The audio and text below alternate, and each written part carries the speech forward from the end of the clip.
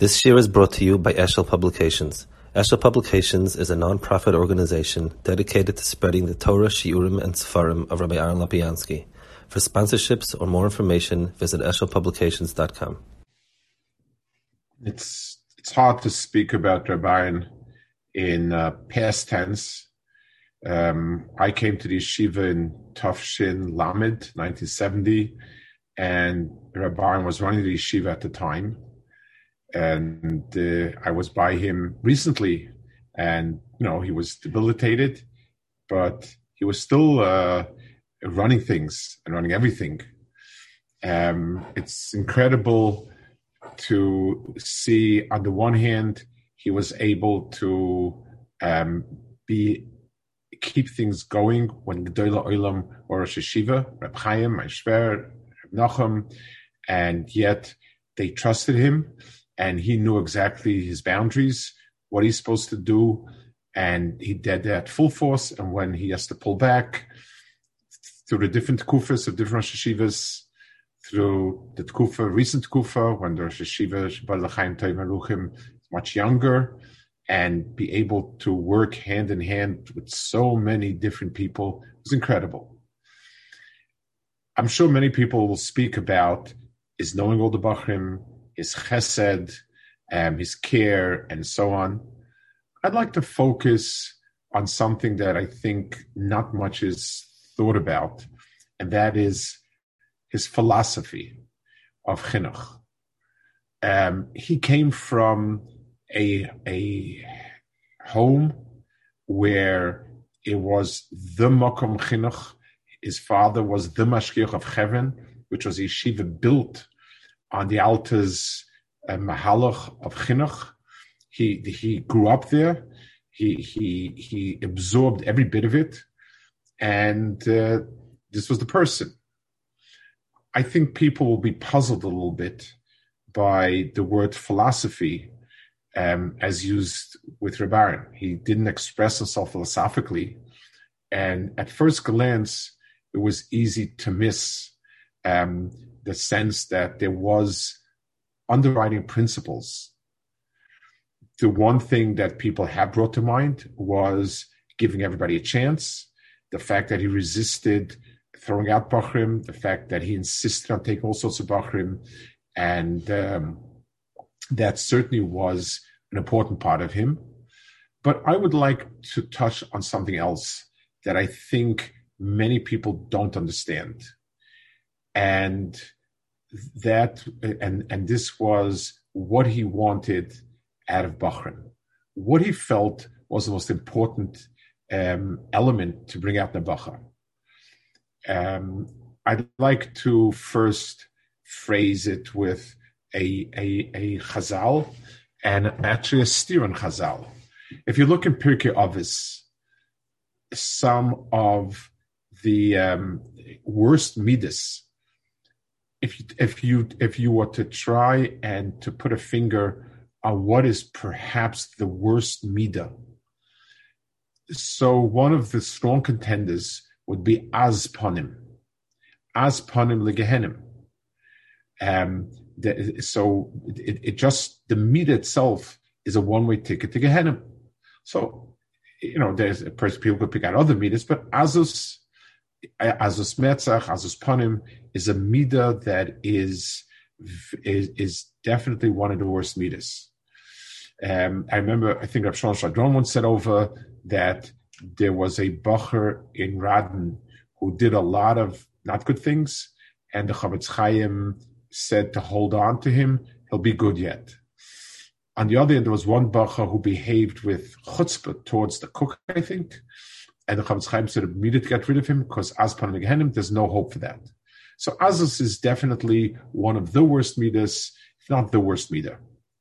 On the other hand, it says Torah was given to Klal Yisrael because they're the Azin Shebe'umos. Our daily avoda starts with being Az Kenemer. So we have Azus, that's our ticket to getting Torah. We have Azus, that is the way we start off our morning. Az Kinema, Gibber Kari, Raz Ketzvi. So Az Kinema is the first thing we do. So what is the midah of Azus that's positive? We understand very well what is the bad midah of Azus. The bad midah of Azus is that we resist authority. Our relation to HaKadosh Baruch Hu rests on the fact that HaKadosh Baruch Hu is the authority, the ultimate authority.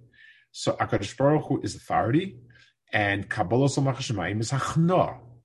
And that's why somebody doesn't have that midah, he didn't start. It's a no starter. He's not an Oved Hashem, period. But where is the Azus positive? There's an expression that in the Sfarim, it's a later expression. Chassidus Sfarim, it's a lot more. The Sfas Emes mentions it from his grandfather in one or two places, and Rabbi Rucham talks about it. But it's mostly, I haven't seen it brought before the Chassidus Sfarim, and it's called Azus de Kedusha. Azus in the service of Kedusha. How do we understand that?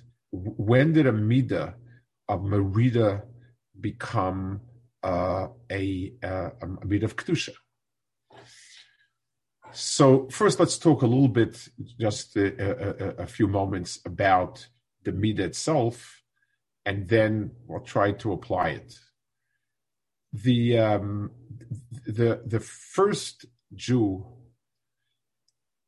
recognized HaKadosh Baruch Hu. Avram Avinu was Makir HaKadosh Baruch Hu.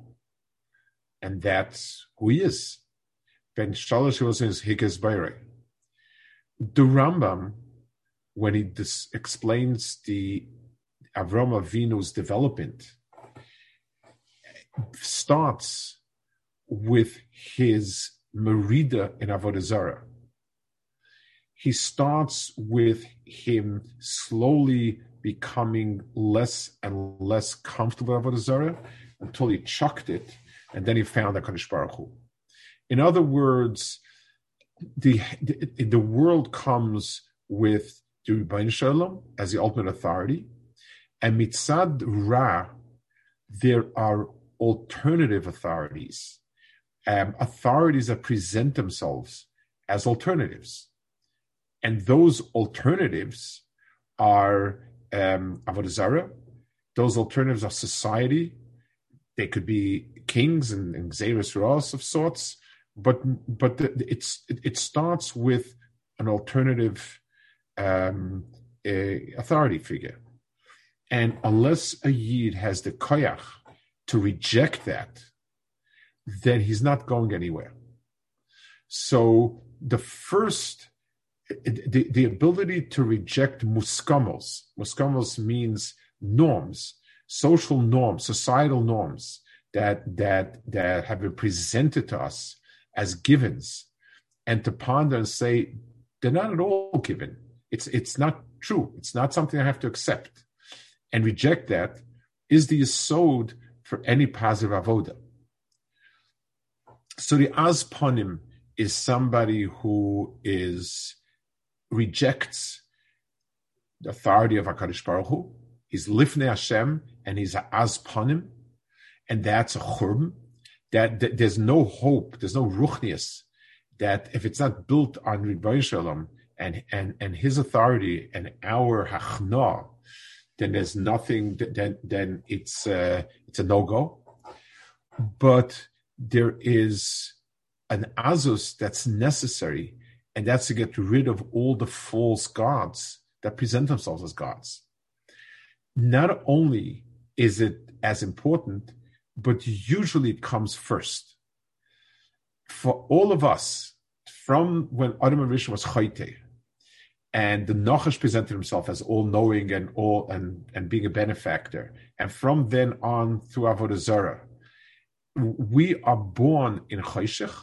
We're born in a situation where we are engulfed with all sorts of quote-unquote authorities, all sorts of givens that we first have to reject and then we could be Mekabel Omar Shemayim. That's reality. So there's the Azus that is Churban, and there's Azus of Kedusha. And the Azus of Kedusha is usually for us what precedes and what allows the Hachna of Kedusha to take place. That's when you're talking about Avodah Zarah and so on and so forth. I want to speak about people. I want to tell over something Rabbi Aaron Chodosh once told me, and I felt that this was a sort of who he was and a mission statement. He was once speaking about American Bachur, and they got him very annoyed.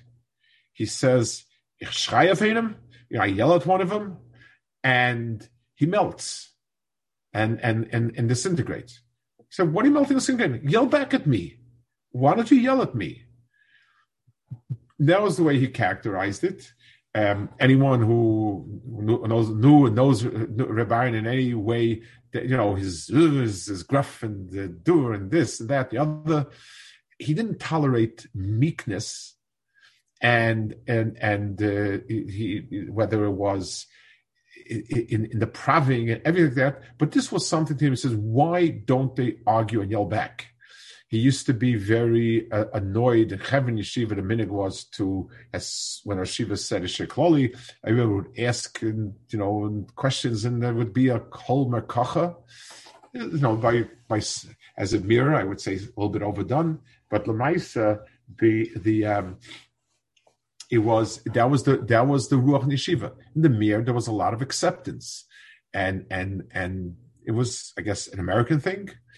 It could be something to do with the mirror, but upon him, that was something that he really tried very hard to change, and this was in one way or another, this was his personality, and I want to explain why it's important. Every person, where the time he gets to being in yeshiva, is surrounded by a lot of muskamos, by a lot of things that we seem to take for granted. Yes, you're not terribly good. You're not terribly bright. You're no Rebbe Kivega. You have no zitzfleisch. You can, if you learn an hour or two a day, that's good. You've got no tolerance unless you live in a 5-star hotel. You can't make it. By the time we've reached yeshiva, we have a set of givens about ourselves that define us. And that definition, even if on the surface it's right, is our stop. We're never going to go past that point, because I know that I'm not that smart. I know I don't have so much zitzfleisch. I know I don't have so much tolerance. So I'm not going to grow. I'll never grow. I'll never become more than that. The ability to stick out a tongue and to say, I don't care who you are, but I know that I can do what I feel like doing. And if I decide to become a lamdin, if I decide to learn through Masechta, if I decide to pin myself down to Beis Medrash, I'll make it happen. And more than the fact that what you think about me is not going to freeze me where I am, sometimes even the pleasure of showing you wrong is a positive pleasure. You told me I'll never be able to do this. Well, guess what? I did it. So yes, that draws a bit from the bedafkas of a person, but that bedafka is kulei toiv. So Reb Aaron felt that the most important midah to develop in a bacher is azus, self-confidence, a desire to prove everybody wrong, a desire to do whatever needs to be done in order to become the person I need to become. And that was his personality. He told me one of the last conversations I had, I sat with him at a dinner. He had come to a dinner, so 4 years ago, I think it was in the yeshiva. So I don't know, he was late 80s, early 90s, that age, probably had his accident with him. I don't remember already. I was sitting next to him, and I made some wry comment. I said, Baron, Blian Hura, you run around the world. I barely have koyach to drive up from Washington to here. So he looked at me, and he said, you have koyach, you're just lazy. So I told him I got a musashmuz for free, Baron. This is, I was zocha min a hefkin a musashmuz.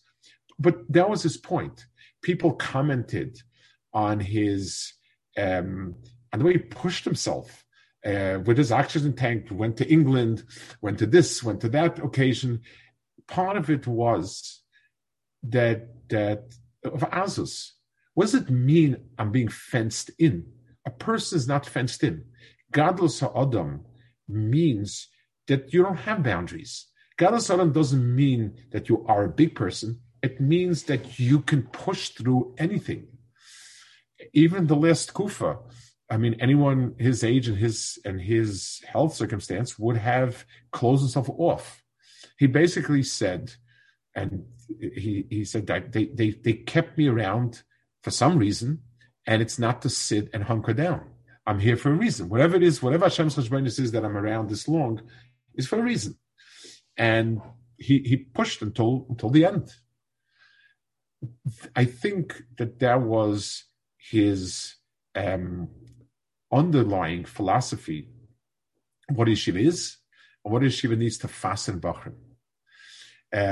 The first thing is, a person needs to begin to believe in himself and disbelieve other people's the limits that other people have placed him.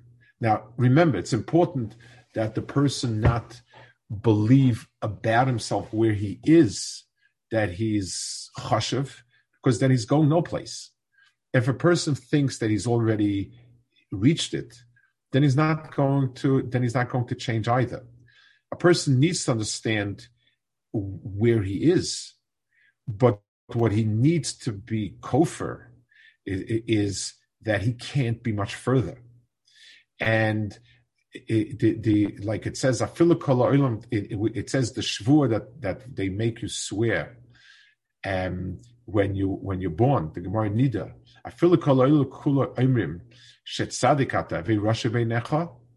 Rabbi held there was another shvur. Even if everybody tells you can't, thumb your nose at them. Tell them they don't know what they're talking about. Prove it to them they don't know what they're talking about.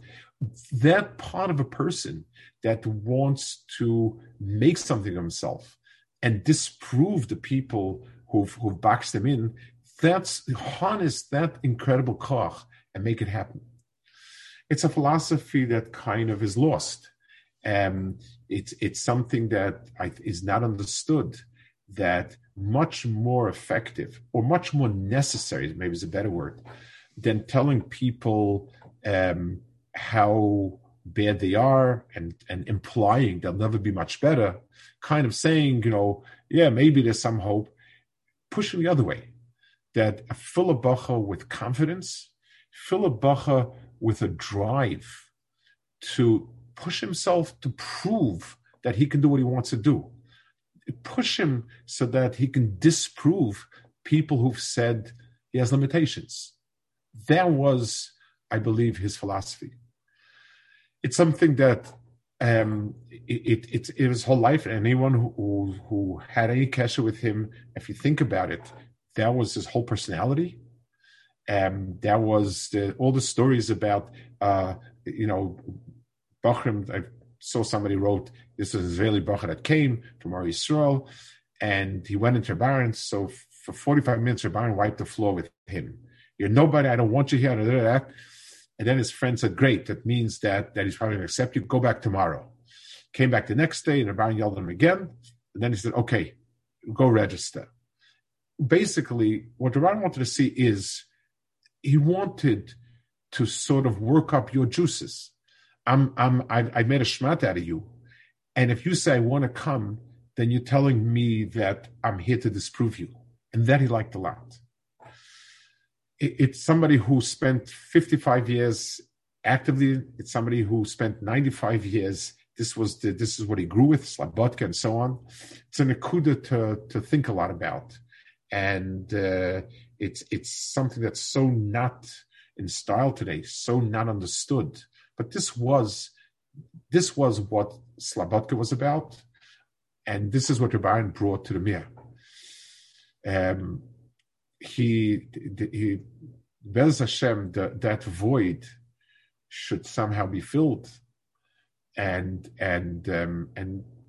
hopefully we'll come to recognize more and more how much Rebbe Aaron was such a central feature in yeshiva, even if he was in the shadow of giants, and even though he always was just doing things, but how much his personality and the way he did things and the policies he set influenced the yeshiva. Hopefully with time we'll begin to understand more and more. And hopefully we can somehow continue those nekudas of confidence and desire for success that he tried to imbue in the ruach of the yeshiva. Yehi Zichrei Baruch.